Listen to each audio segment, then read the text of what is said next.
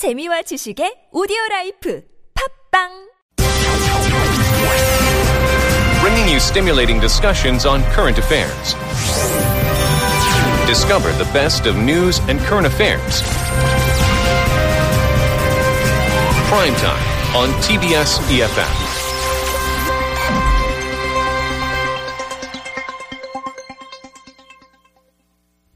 Well, last week, a South Korean businessman was kidnapped and murdered by police in the Philippines under the guise of a drug raid, fueling worries that law enforcement officials may be abusing President Rodrigo Duterte's war on drugs to engage in extortion, arbitrary detention, and even extrajudicial killings for their own gains. The chief of the Philippines Police, Ronald De La Rosa, has come out and expressed sadness and shame regarding the incident, but police in the country have had a reputation of having some issues with corruption. To give us more analysis on this, very pleased to have joining us from De La Salle University, the Dean of the College of Criminal Justice Education, Dr. Alrien Dausan. Hello. Hi, hello. Thank you so much for joining us. Hello. Yeah. Just first, in your opinion, do you believe that there is a corruption problem with law enforcement agencies in the Philippines? Yes, I do believe that the law enforcement agencies have been involved in a long history of corruption. And actually, corruption is a big problem in our country and still remain as a number one issue in our government. Well, the law enforcement agency in the Philippine National Police was ranked as the fifth most corrupt agency in the Philippines according to a social weather station survey of businessmen. But since corruption has been lingering in most agencies for long years, this has resulted to many arbitrary arrests, kidnapping and murder, and some law enforcers which conduct corruption arrest, kidnap, or kill citizens that have knowledge of what they are doing in that organization. Actually, this problem leads to the arising of other problems which will continue if we do not take action regarding this matter. Has President Duterte's war on drugs exacerbated the problem, resulting in suspected drug traffickers being killed or disappearing under mysterious circumstances? Well, for me, I don't think Duterte's administration move on eliminating prohibited drugs worsened the problem. And actually, one of the manifold platforms of Duterte's administration is their war against prohibited drugs. I think for now, it is doing pretty good on the war against drugs. Different government agencies are also involved in doing all they can to curb this problem. And also, different government agencies such as the Department of Health, the Department of Interior and Local Government are implementing community-based treatment and rehabilitation for drug users to accompaniment the law enforcement of the Philippine National Police. Actually, the Operation Tokhang, I hope you have heard about it, is a success since 715,393 surrendered under this project, and 53,091 of them are drug pushers.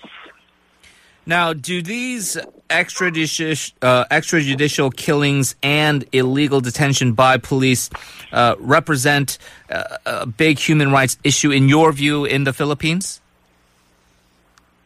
Yes, I am pro non-violence and against extrajudicial killings. I have attended different forums regarding this, and I certainly agree that we do not need extrajudicial killing in our country. Hence, what we need is a stronger integration of our criminal justice system. And also by empowering our 5 pillars. Actually, we have 5 pillars in the Philippine criminal justice system, which is the law enforcement, the prosecutor, the court, correction, and community. We can bring true justice to the victim. And one of the basic human rights is to undergo due process of law.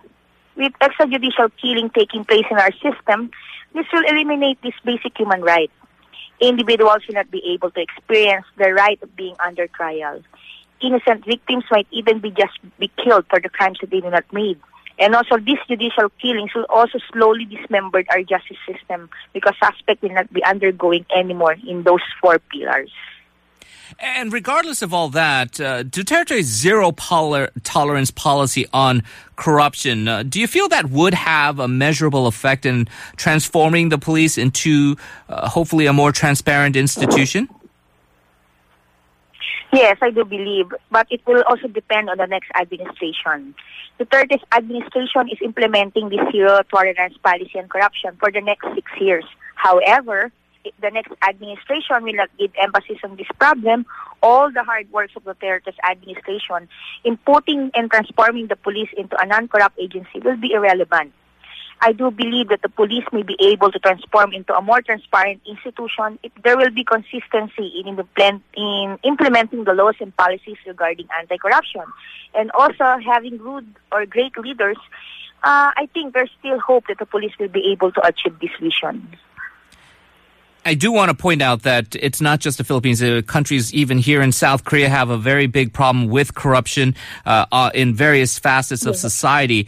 In your view, though, Dr. Dausan, do you believe there does need to be a comprehensive top-down reform in the judicial system to help with the corruption problem? Do they need to cooperate more closely with various institutions, maybe even civic groups, to help root out corruption as well? Yes, I think our judicial system is very weak at this point. The correctional pillar is one of the weakest pillars in our Philippine criminal justice system, but other pillars have issues as well. A reform in our judicial system can also be an answer to root out corruption. Also, I think that if the government will cooperate with various institutions, this will be a big help for all of us.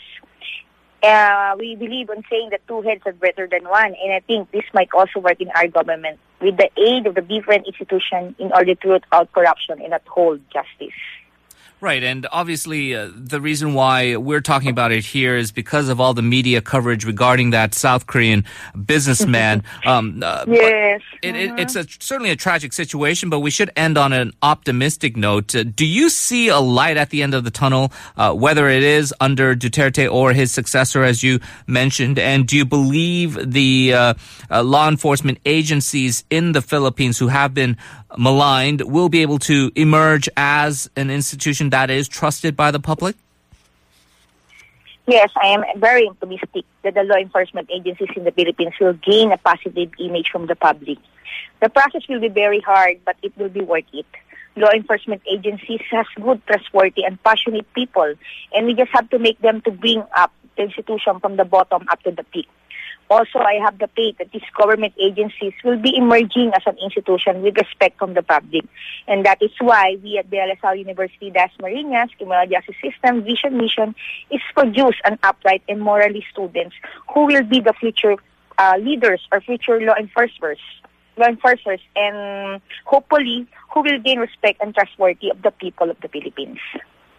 Well, certainly we learned a lot, and we do appreciate getting your insights and understanding into this situation. Definitely appreciate it. Dr. Dausan, thank you so much. Thank you so much.